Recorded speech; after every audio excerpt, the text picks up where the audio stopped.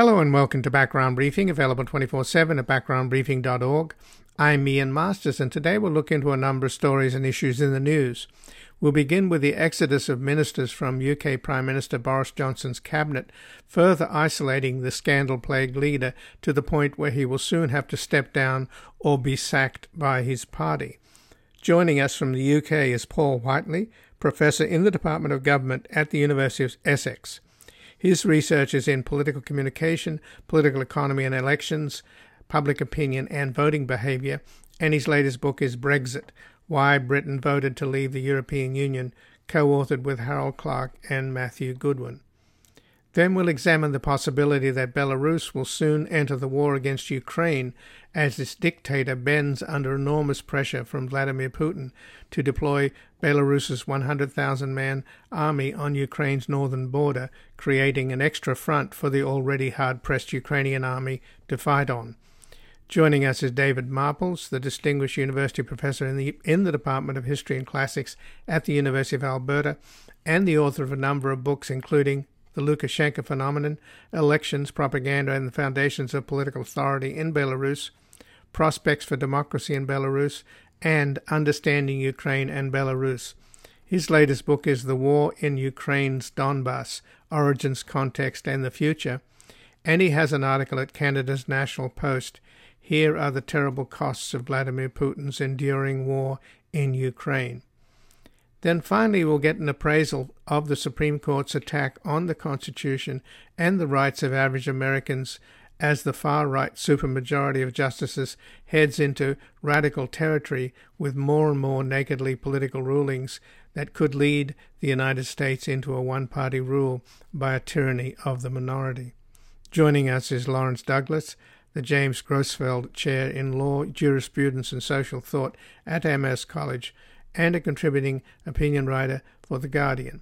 His latest book is Will He Go? Trump and the Looming Electoral Meltdown in 2020, and we will discuss his article at The Guardian, The U.S. Supreme Court is Turning the Constitution into a Suicide Pact. The Constitution is being used to destroy the very democratic governance that it was designed to protect. And before we go to our first guest, this program is completely independent without corporate sponsors and advertising, relying entirely on your support. So we ask you to take a moment and visit backgroundbriefing.org/donate or go to our nonprofit media foundation at publictruthmedia.org, where you can keep us online and on the air on a growing number of stations for as little as $5 a month. Help sustain us into the future so that we can continue to provide breaking news analysis from the most knowledgeable guests at home and abroad. And we've made it easier for you to donate simply by credit card at backgroundbriefing.org/donate, where your tax-deductible contributions make this program possible. And joining us now from the UK is Paul Whiteley, who is a professor in the Department of Government at the University of Essex, whose research is in political communication, political economy and elections, public opinion and voting behaviour. And his current project is Brexit, Why Britain Voted to Leave the European Union, which he co-authored with Harold Clark and Matthew Goodwin. Welcome to Background Briefing, Paul Whiteley. Hello. So, Paul, what is the fate of Boris Johnson as more and more of his colleagues desert him? Dozens have quit. Apparently, though, he's still in control of his own fate in as much as the Conservative Party's rules make it clear that a leader who wins a confidence vote, as Boris Johnson did in June, is immune from another challenge for 12 months. So where does it stand with this exodus of support amongst his colleagues at the same time, this protection he has from winning a previous vote of no confidence? Well, unfortunately for him, it's not a protection. What we've been seeing over the last 24 hours is the British government essentially disintegrating with lots of members of the government, ministers in various departments, resigning. And I think the total is well into the 30s now. And this has put him in a very precarious position. Now, as regards the 1922 committee, as it's called, which is the committee of backbenchers that organizes the election for leadership, It's certainly correct that the existing rules say that there can't be another leadership election after the previous one, which, of course, took place only a month or so ago. But, and here's the but, a newly elected executive committee of this organization will emerge next week, and that committee can change the rules. So if it turns out that a majority of the members of the newly elected committee are rebels and want Boris Johnson out, they'll change the rules, they'll call an election, and given that on the previous occasion, 41% of his party in Parliament said they had no confidence in him, it's almost certain now, because of the rows that have been going on, that more than 50% would say this, and he then is forced to resign. He's actually not resigned, he's going to be sacked. So it may be within the next 24 hours or so that he sees the inevitability of this and he actually resigns. But at the moment, the position he's taking is to carry on regardless and try to divert attention from the problems he's facing. So the leader of the opposition, the Labour leader Keir Starmer, has described Boris Johnson's efforts to hold on to power as a pathetic spectacle, and he's described the few remaining supporters for Boris Johnson as a Z-list cast of nodding dogs. That's right. That's parliamentary. That's parliamentary rhetoric that can occur in these the atmosphere in the House of Commons has been really very, very tense all day, and there's a great deal of turmoil. And what Keir Starmer is doing is giving voice to that. For those of your listeners who may have liked Monty Python, the head of the Scottish nationalists who were represented in Parliament said that he thought the position of the Prime Minister was the same as the Dead Parrot sketch, which is one of the Monty Python classics, where one person is trying to convince, the salesman is trying to convince the other that the parrot he sold him is not dead. And that's the stage at which things have got. It's got a bit farcical, and in effect, when a leader becomes a matter of a joke, it's hard to see how they'll survive. So my guess is he will be gone probably within a day or two. And again, I'm speaking with Paul Whiteley, who's in the UK, where he is a professor in the Department of Government at the University of Essex, and his research is into political communication, political economy and elections, public opinion and voting behaviour. And he is the co-author of Brexit, Why Britain Voted to Leave the European Union, with Harold Clark and Matthew Goodwin. So has Boris Johnson, as many have suggested, been using the war in Ukraine as a way to hold on to power by taking a prominent role? And did he assume that somehow that would insulate him, that he's supporting a country in the midst of a war? Yes, and actually many people think, including myself, that he's done a good job in supporting the Ukrainians. So the position of the Prime Minister is not all bad, but unfortunately, from the point of view of the British public, the Ukraine war is a secondary issue. I mean, they're in favour of supporting the Ukrainians and are shocked by the revelations coming out of the war about Russian atrocities and so on. But the main concern they face is not dissimilar to the United States. It's concern about the cost of living, inflation. And that is really preoccupying people. Gas prices are a big issue, heating oil and so on. And the problem is that he's got very few suggestions about what can be done about this. I mean, in part because it's a worldwide phenomenon. But even so, electorates tend to hold their leaders, and this is true in the United States as well as in Britain, responsible for a bad economic performance, and he's suffering from that. And so the diversionary tactics might work if he was making a success of the number one issue, but he's not. So I think he's run out of road in terms of all of this. And as you know, unlike the United States, where a president, there is a well-organized process of a vice president taking over from a president and so on.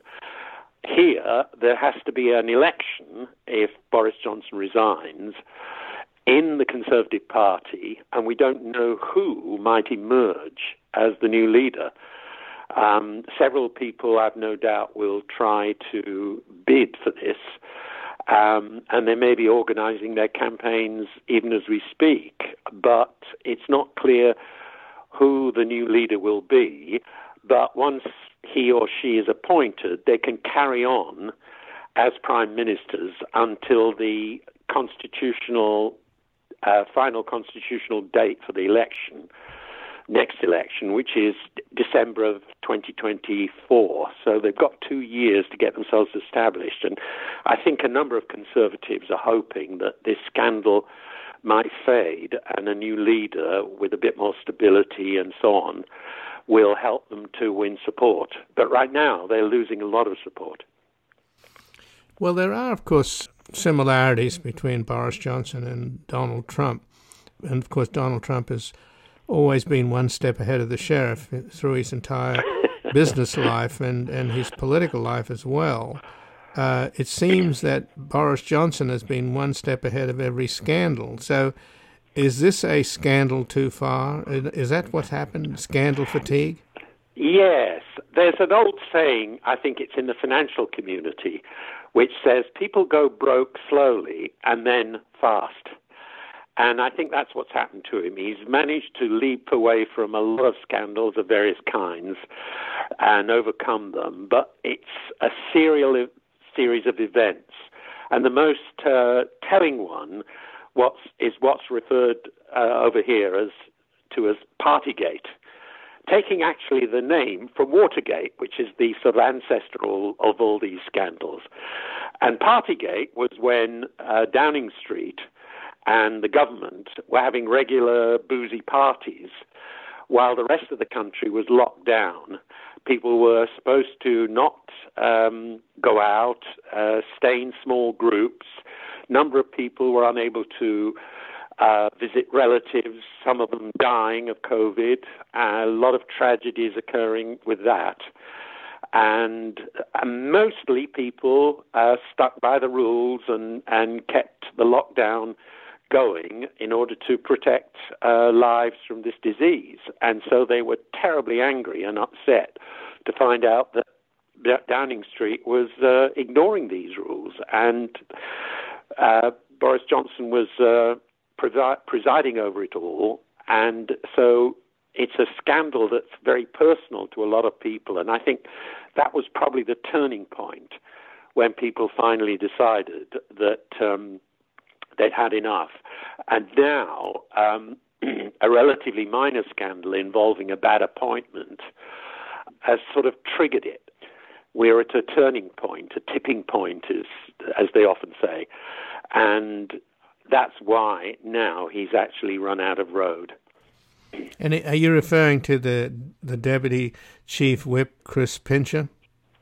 That's correct, yes. He's been accused of molesting his colleagues, and he's been doing this for a number of years, and Boris Johnson knew about this, even though he claimed that he didn't. And so it's very bad judgment choosing a chief whip whose job is to police the behavior of the Conservative Party. And if he's a serial offender himself, it looks as though it's impossible to do that. And so I think it's the bad judgment on the one hand that's triggered this, but also the lying about whether he knew, which is a serious problem for for Boris Johnson, and has been for all his life. He worked at the Times before he went into politics as a journalist, and he made up stories, so much so that they fired him in the end. So he's had a life of telling lies and making things up, and it's now come back to haunt him. So Chris Pincher, the final straw in terms of scandals, you say he molested colleagues. Were they female or male? They were male, yes, they were male. He was at a party in London with some colleagues and claimed that he got drunk and he did this, but it's been apparently something that's been in the rumour mill in Westminster for a long time. He's been doing this on and off. So from that point of view, it doesn't look good. So I'm astounded, though, that he could have lasted this long, because Boris Johnson was one of the main architects of Brexit, which has to be one of the most boneheaded political decisions in modern politics. I mean, it has paralysed the UK for years, and it's divided the country, and it's still unresolved. It's a massive self-inflicted wound. It was financed in part by Vladimir Putin to destabilize the country, just as Putin is also helping destabilize America, which is highly polarized and divided, and easy pickings, I guess, in a way. So if you look at the broader record of all of those lies and promises about Brexit and the resulting long, slow-motion train wreck that still to this day is going on, I'm surprised that anybody in the country supports him. But I guess, is there still support for Brexit? Oh, yes. In fact, the problem with understanding the consequences of Brexit is that it's been overtaken by the COVID pandemic, which, as we all know, across the world has shut down economies. So that's intervened, and we're not really in a position to quantify the exact effects. But I would agree broadly that, it was a bad decision. And it produced 4 or 5 years of turmoil in British politics. And by the end of this process, which came to an end in the 2019 general election, one of the reasons why Boris Johnson won that was the slogan, "Get Brexit done."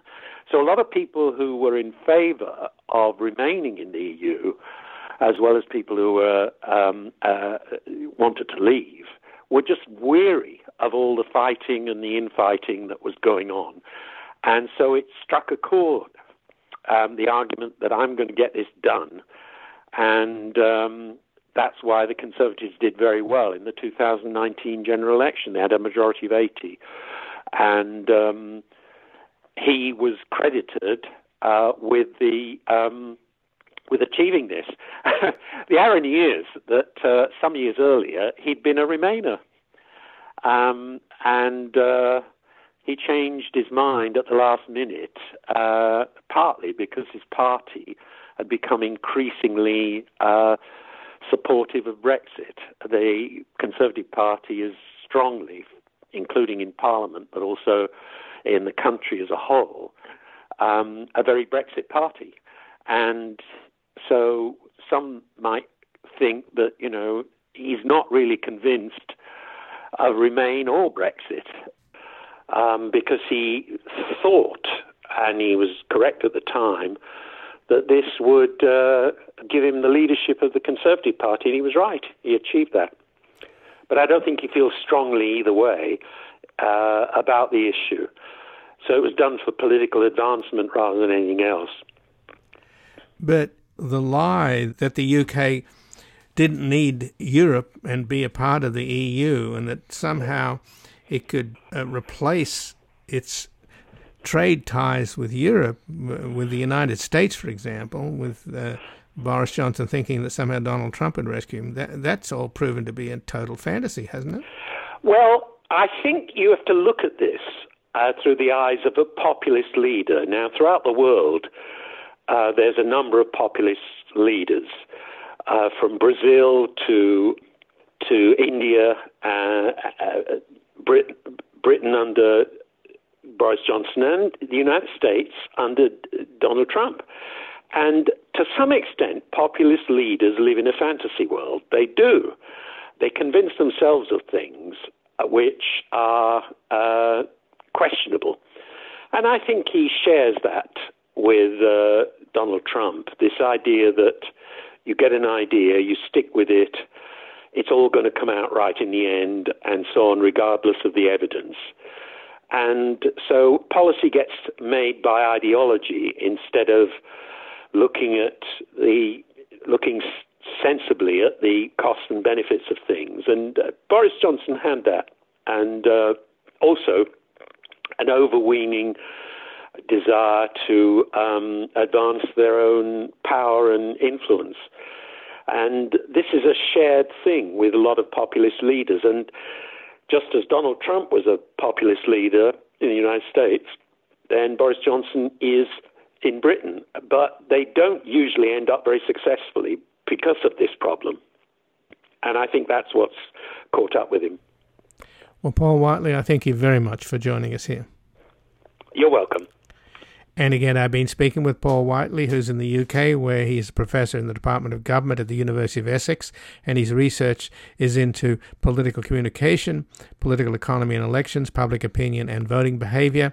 And his latest publication is Brexit, Why Britain Voted to Leave the European Union, co-authored with Harold Clark and Matthew Goodwin.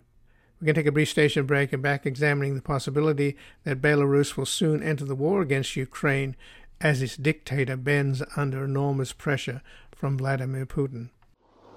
Look, my lad, I know a dead parrot when I see one, and I'm looking at one right now. No, that's not dead, it's resting. Resting? Yeah, resting. Remarkable bird, the Norwegian blue, innit? Beautiful plumage. The plumage don't enter into it. It's stone dead. No, it's resting. All right, then. If it's resting, I'll wake it up. Hello, Polly! I've got a nice fresh cuttlefish for you if you wake up Mr. Polly Parrot. There, he moved. No, he didn't. That was you pushing the cage. I didn't. Yes, you did. Welcome back. I'm Ian Masters, and this is Background Briefing, available 24/7 at backgroundbriefing.org. And joining us now, David Marples, the Distinguished University Professor in the Department of History and Classics at the University of Alberta, and the author of a number of books, including The Lukashenko Phenomenon, Elections Propaganda and the Foundations of Political Authority in Belarus, Prospects for Democracy in Belarus, and Understanding Ukraine and Belarus. And his latest book is The War in Ukraine's Donbass, Origins, Context, and the Future. And he has an article at Canada's National Post, Here are the Terrible Costs of Vladimir Putin's Enduring War in Ukraine.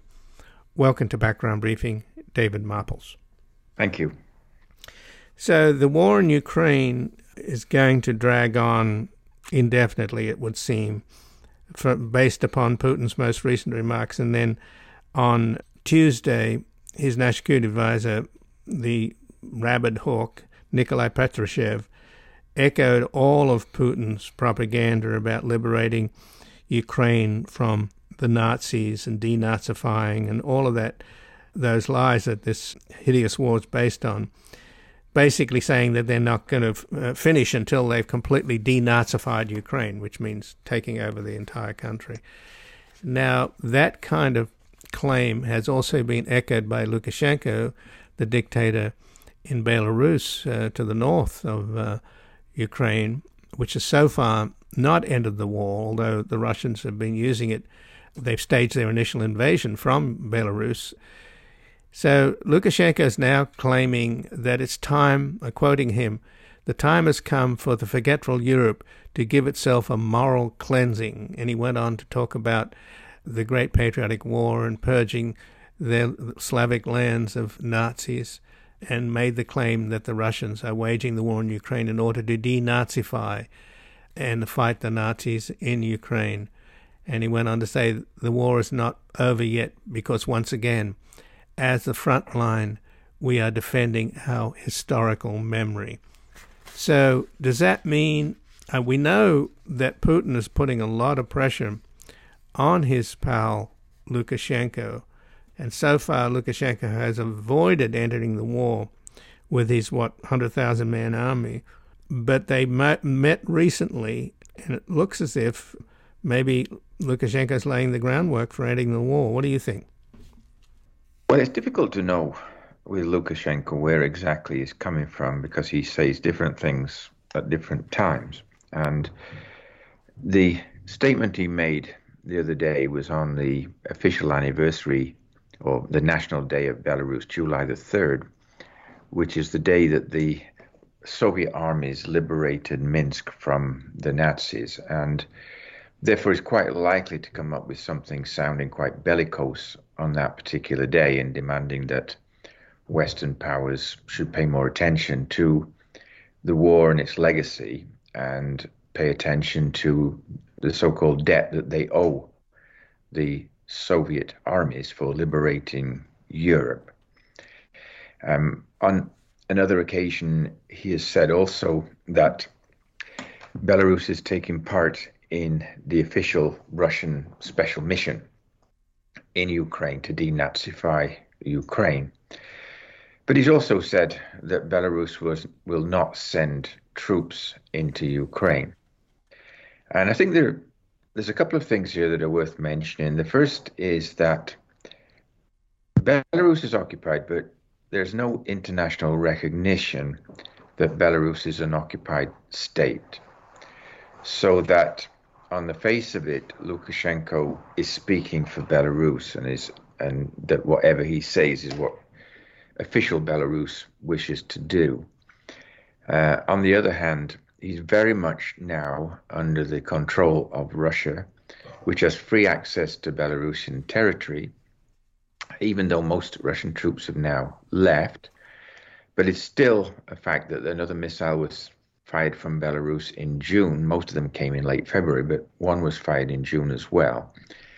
And there is real pressure, I think, on Lukashenko to join in this war. The other thing is that the Ukrainians now have an increasingly negative attitude toward Belarus, and that's something relatively new. That was never the case in the past. Belarusians were regarded as friends, peaceful people, brothers. But now there is a feeling in Ukraine that Belarus is part of this, and that an attack may come from Belarus. Belarus has said that, Ukraine will probably attack us, and therefore we may have to attack first. And I think a statement was made by Lukashenko saying that if any missiles hit, say, the oil plant in Mazir, for example, or in the city of Gomel in the southeast, there would be a response from Belarus. So it seems to me they're getting a little closer now to joining in, but there's still some way to go yet. And again, I'm speaking with David Marples, a distinguished university professor in the Department of History and Classics at the University of Alberta, and the author of a number of books, including The Lukashenko Phenomenon, Elections Propaganda, and The Foundations of Political Authority in Belarus, Prospects for Democracy in Belarus, and Understanding Ukraine and Belarus. And his latest book is The War in Ukraine's Donbass, Origins, Context, and the Future. And he has an article at Canada's National Post, Here Are the Terrible Costs of Vladimir Putin's Enduring War in Ukraine. But surely, David Marples, the key question would be, it's obviously dictatorship. So when you ask what do the people in Belarus feel about their neighbors next door in Ukraine, being a dictatorship, it may not be a particularly useful question, but he's a paranoid dictator, right? He's seen hundreds of thousands of his own citizens rise up against him because of his last fraudulent election.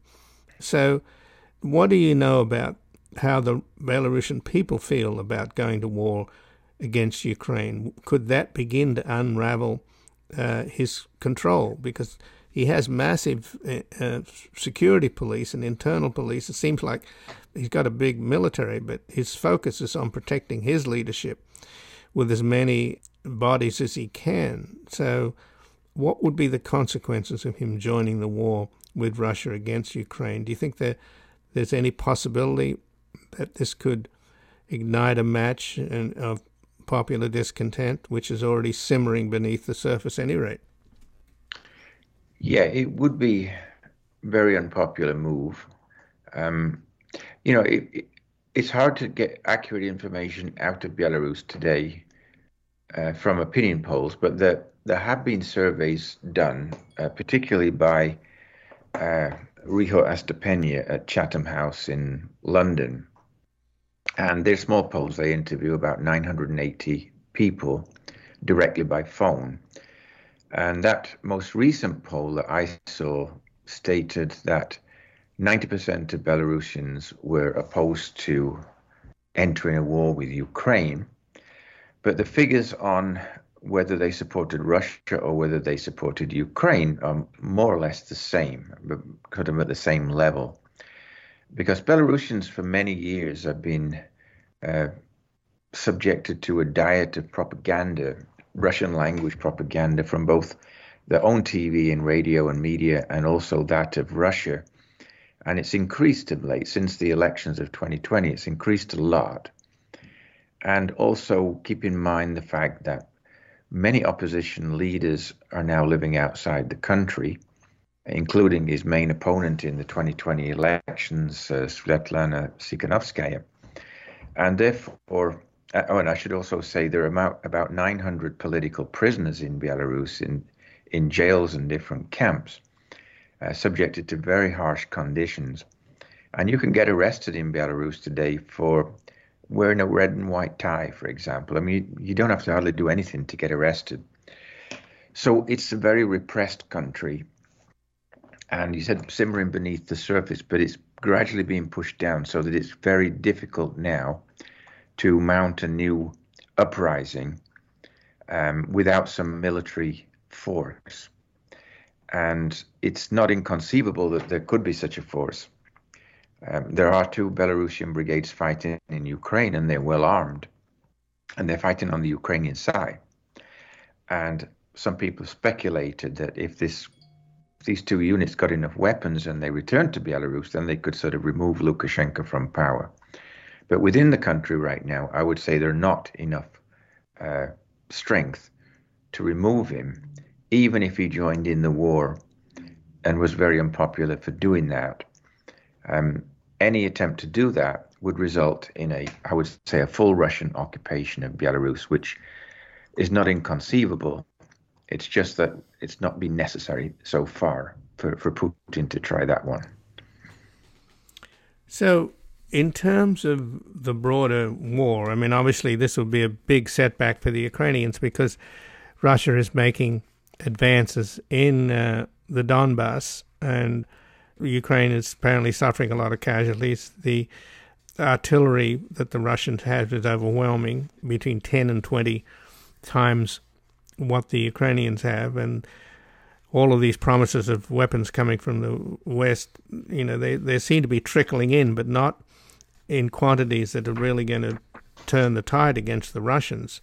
So if Belarus were to join in an attack from the north, that would be pretty tough on the Ukrainians, wouldn't it? It would. I mean, it really would, because they would constantly have to be looking in a different direction rather than just looking at where the Russians are. I mean, the Ukraine did rather well when Russia tried to attack from the north at the start of the war. They were ready for that, and they repelled the attack on Kiev and pushed the Russians back. I think now the Russians are focusing on the weaker parts of the Ukrainian front in the Donbass, and they've been fairly successful in that, although they're also losing a lot of troops.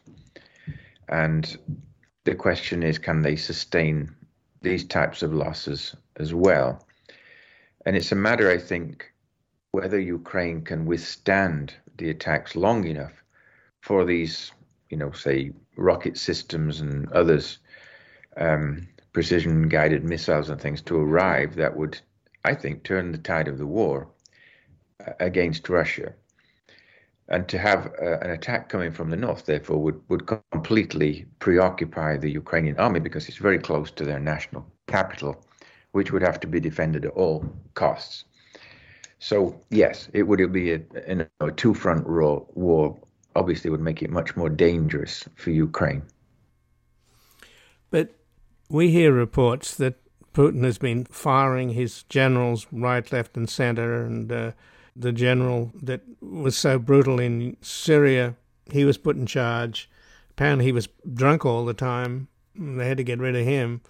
So there's no question that Putin is desperately reshuffling his forces and is determined not to lose. Obviously, it would be a massive loss of face for him.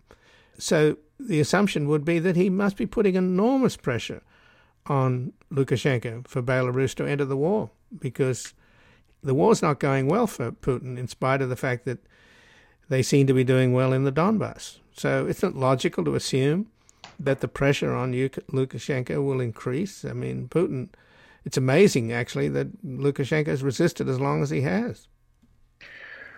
Well, he's useful in many ways for Russia because he is an ally, and they don't have many allies in the West at all, and certainly not an ally that's likely to contribute towards Russia's war. And you could say that Lukashenko has been around for a long time, and he and Putin, clearly they're never going to be best of friends. They don't like each other. They're different personalities. But Lukashenko has been a kind of foil for Putin for many years. He's actually diverted attention from Putin because he's been even more brutal than Putin has in Russia. And so there's a lot of attention being paid by the Europeans to Lukashenko, and attempts to reform him, and trying to make him into a democratic politician, which is never going to happen. A very sort of naive attitude. They're two of a kind in many ways in their brutality, in their worldview, in the way they look at history. And I think, therefore, it would be a mistake on Putin's part to simply remove Lukashenko, because who is going to replace him, right? He's got underlings that have been in and out of power, but never really endowed with much authority. They replace each other on a regular basis. So you see the same names coming in and out, but you don't really see a new generation, if you like, of economic reformers or politicians who are, at least a bit more advanced in their worldview. So once Lukashenko falls, it seems to me, this regime will go with it, and they'll have to completely revamp the system. And Putin would have no idea what might come in their place.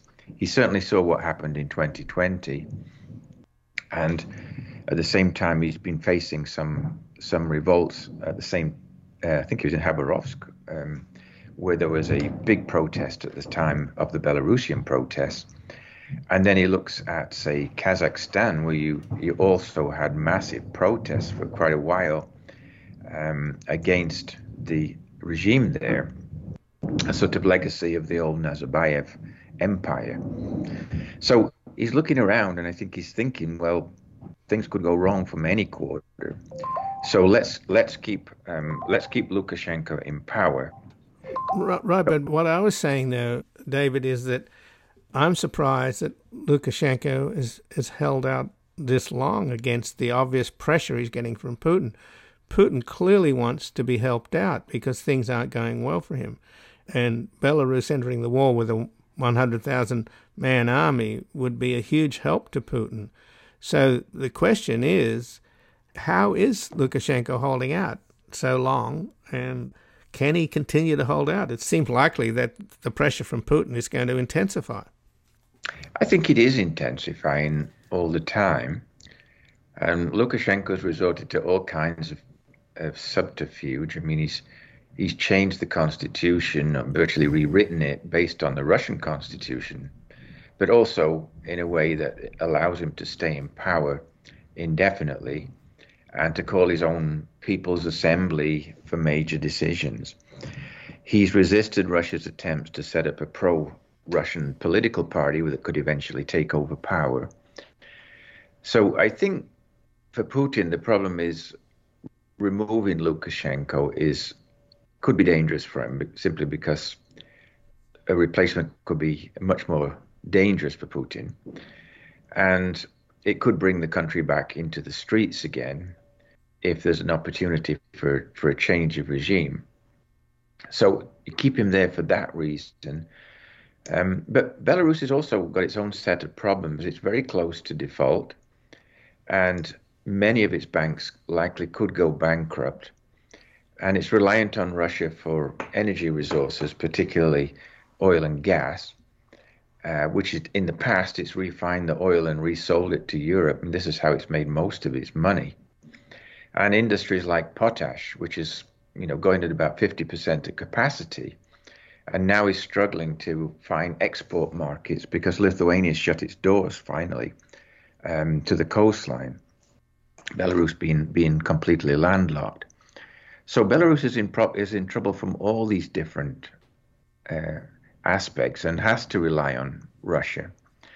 So, ultimately, I would agree. I think Belarus is going to be forced to enter the war, but it's a question how long it's going to take for Lukashenko to do that, and how long for Putin to say, you either do that or we're just going to come in and occupy your country, even though I would say it's already occupied. So I think it's coming to that, but I don't know exactly when it would happen. Well, David Marples, I thank you very much for joining us here today. Yes, it was a pleasure, Ian. And again, I've been speaking with David Marples, who's the Distinguished University Professor in the Department of History and Classics at the University of Alberta and the author of a number of books, including The Lukashenko Phenomenon, Elections Propaganda and the Foundations of Political Authority in Belarus, Prospects for Democracy in Belarus, and Understanding Ukraine and Belarus. And his latest book is The War in Ukraine's Donbass, Origins, Context, and the Future. And he has an article at Canada's National Post. Here are the terrible costs of Vladimir Putin's enduring war in Ukraine. We're going to take a brief station break and we're back with an appraisal of the Supreme Court's attacks on the Constitution and the rights of average Americans.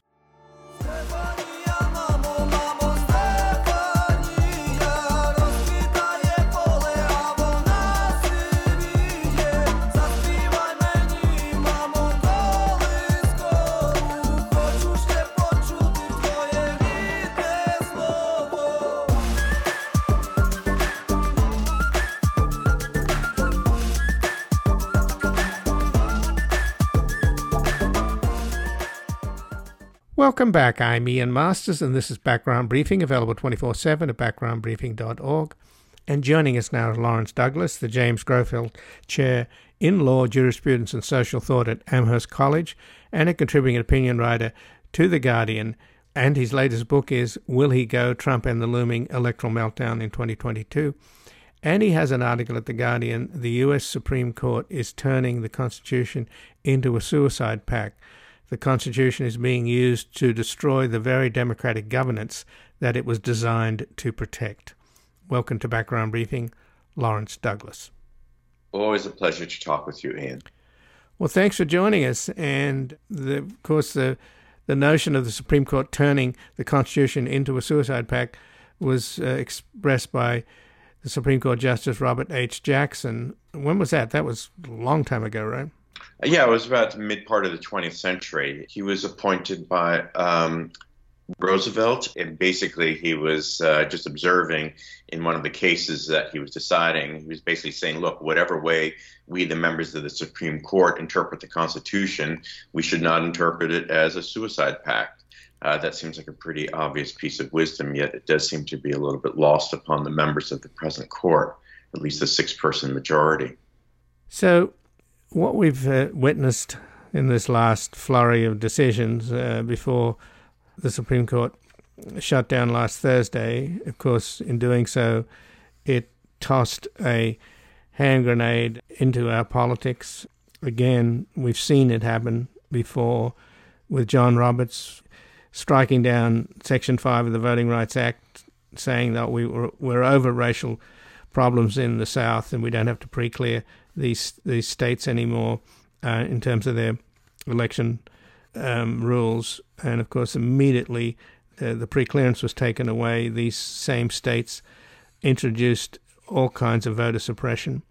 So there's an example of a kind of disconnect between reality and this sort of sunny idea that we are over racial strife in this country. The same happened with Citizens United, which has massively increased the amount of money in politics, largely helping the Republicans, particularly with dark money.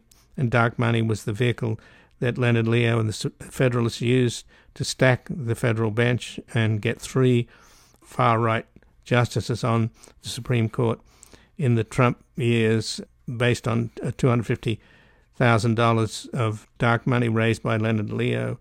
So just as they were leaving, they tossed this grenade suggesting that these independent state legislatures theory, which is completely bogus and considered radical and way on the fringes, is likely to come back in 2024, and that will allow what Trump was unable to do in his post-election flurry of activities with Rudy Giuliani coming up with fake electors and all this kind of stuff.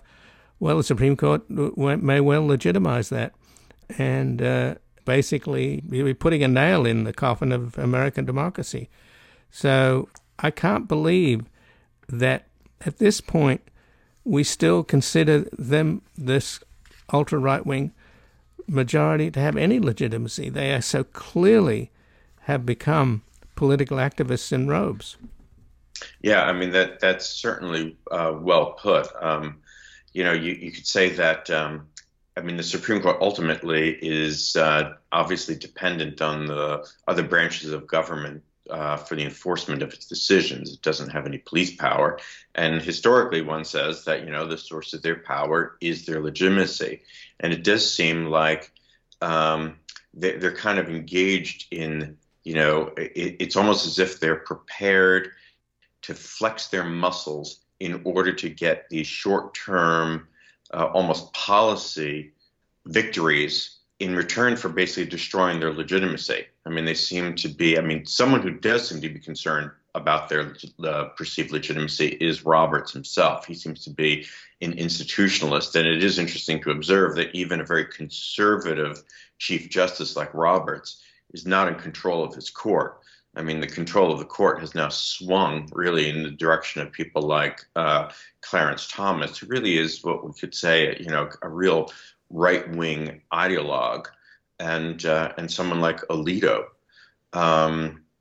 So it is a pretty shocking thing. I mean, a lot of people talk about this as being a very kind of a conservative court, and I think, as you pointed out, Ian, conservative doesn't begin to describe them. It really is a radical court because it's a court that's willing to, in the name of their perceived understanding of what the Constitution means, they're engaged in really a radical project of rereading and unsettling constitutional jurisprudence. And they seem hell-bent on going ahead and just flexing their muscles.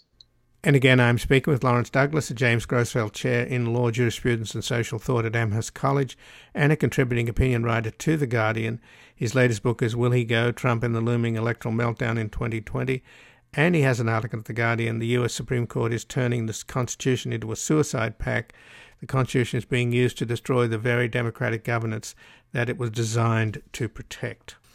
Well, the notion of being judicious is the idea that you're careful and thoughtful and fair and balanced, right? I mean, I'm paraphrasing a dictionary version of what judicious means, but a judicious temperament, which would seem to be a prerequisite for a judge, and particularly a Supreme Court justice, this is the opposite of the personalities of both Alito and in particular Clarence Thomas. He's an angry, bitter man, and so is Alito.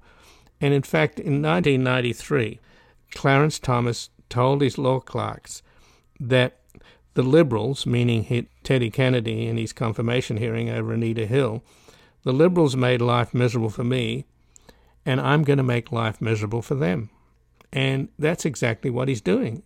Isn't this a grudge match?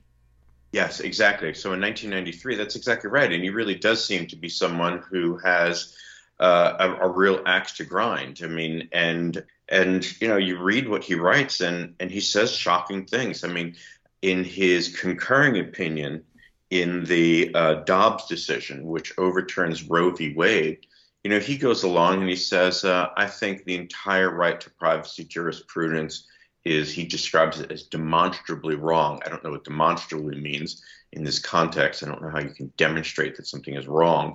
Also, it seems like an astonishingly not just ideological, but also presumptuous and arrogant claim to make, in as much as you have dozens of excellent Supreme Court justices all over the course of decades accepting the right to privacy. But he would really kind of, push us back to a time in which, let's say, consensual gay sex could be criminalized. He's perfectly happy with the outcome. In fact, he's so rigidly ideological that he doesn't even think through the consequences of his own positions. Because if we were to really get rid of the right to privacy entirely, then there's nothing to say why a state couldn't, for example, require abortion if it made some kind of showing that, for example, in the interest of population control, they needed to suppress the number of babies born. So he doesn't even kind of think through his own rigidly ideological positions. So one of the things that just came up in this recent gun massacre on the 4th of July, where 70 shots were fired by this troubled young man, it was able to purchase an arsenal of guns, and he fired into his own neighborhood, citizens of his own neighborhood, killing 7 and wounding 30. That particular suburb or township outside of Chicago, Highland Park, Justice Thomas complained about their gun laws some time back. I mean, it's just surreal. And Lawrence, I keep saying this, but I don't know why people haven't picked up on this.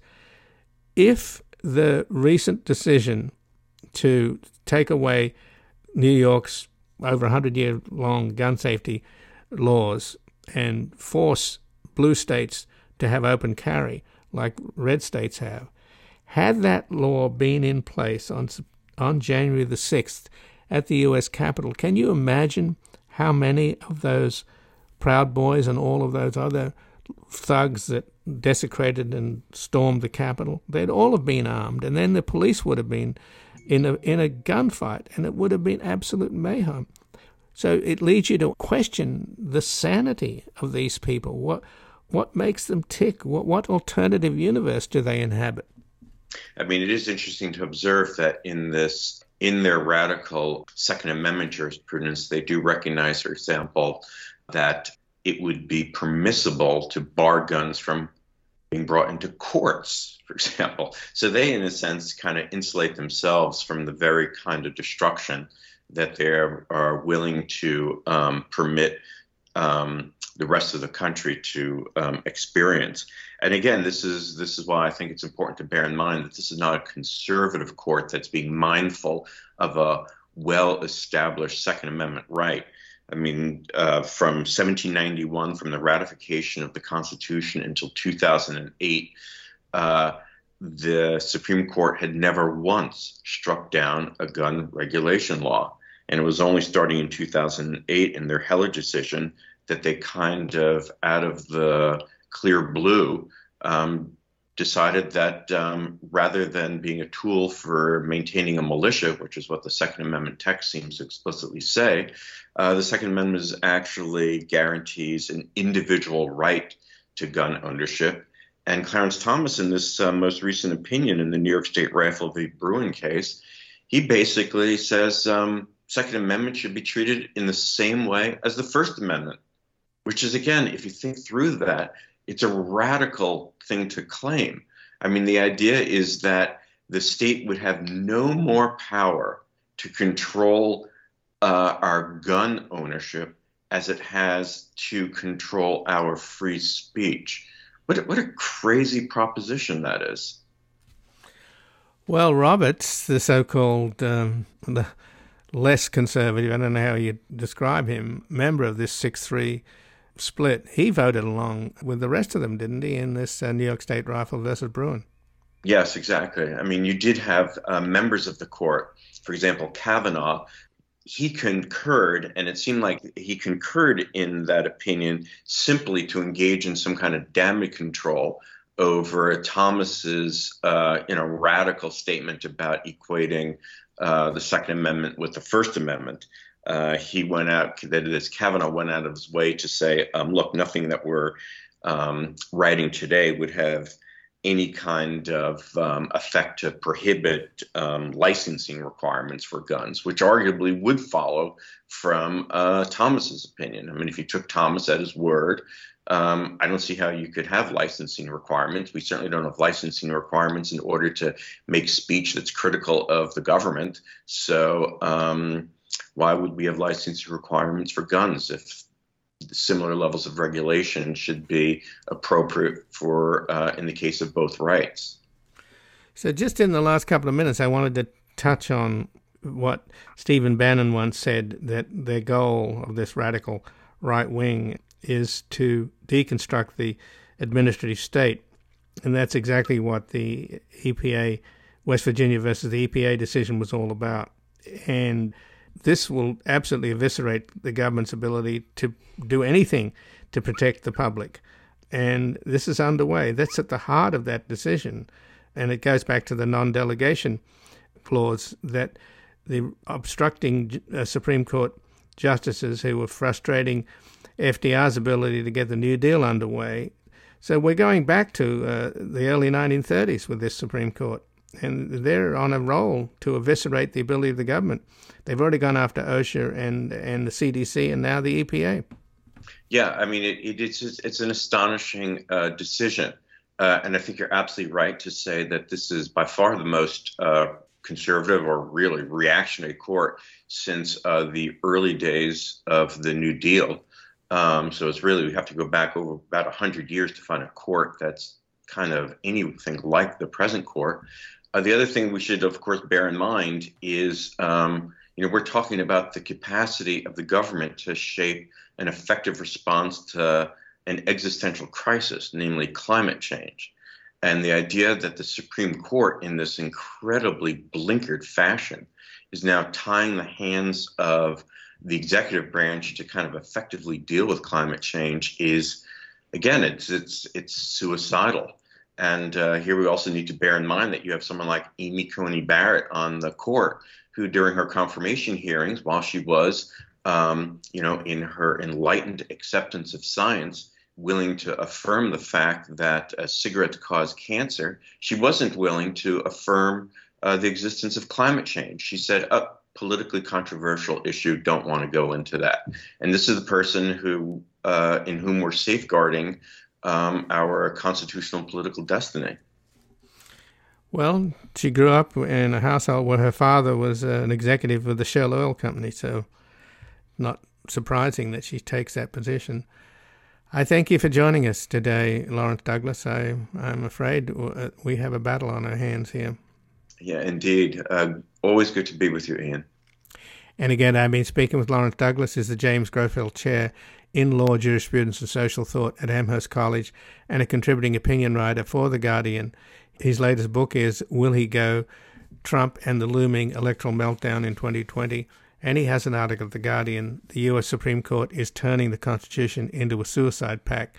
The Constitution is being used to destroy the very democratic governance that it was designed to protect.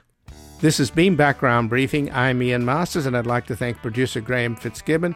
And to help us sustain this program into the future and assure it remains free to all, please take a moment to support us by going to backgroundbriefing.org/donate or publictruthmedia.org, where you will find our non-profit Public Truth Media Foundation, where your tax-deductible donations, large and small, keep us broadcasting.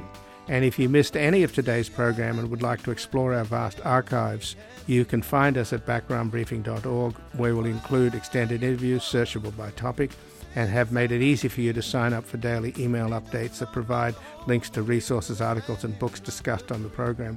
Also, you can find links there to subscribe wherever you get your podcasts, and we also encourage your ratings and reviews on these platforms. Find us on Twitter and Facebook at Ian Masters Media, and please do help us reach more listeners by sharing this program with friends, family, and colleagues. And I'll be back again tomorrow with another Background Briefing at backgroundbriefing.org. Bye for now. The guy that lived next door in 305 took the kids to the park and disappeared by 9:30.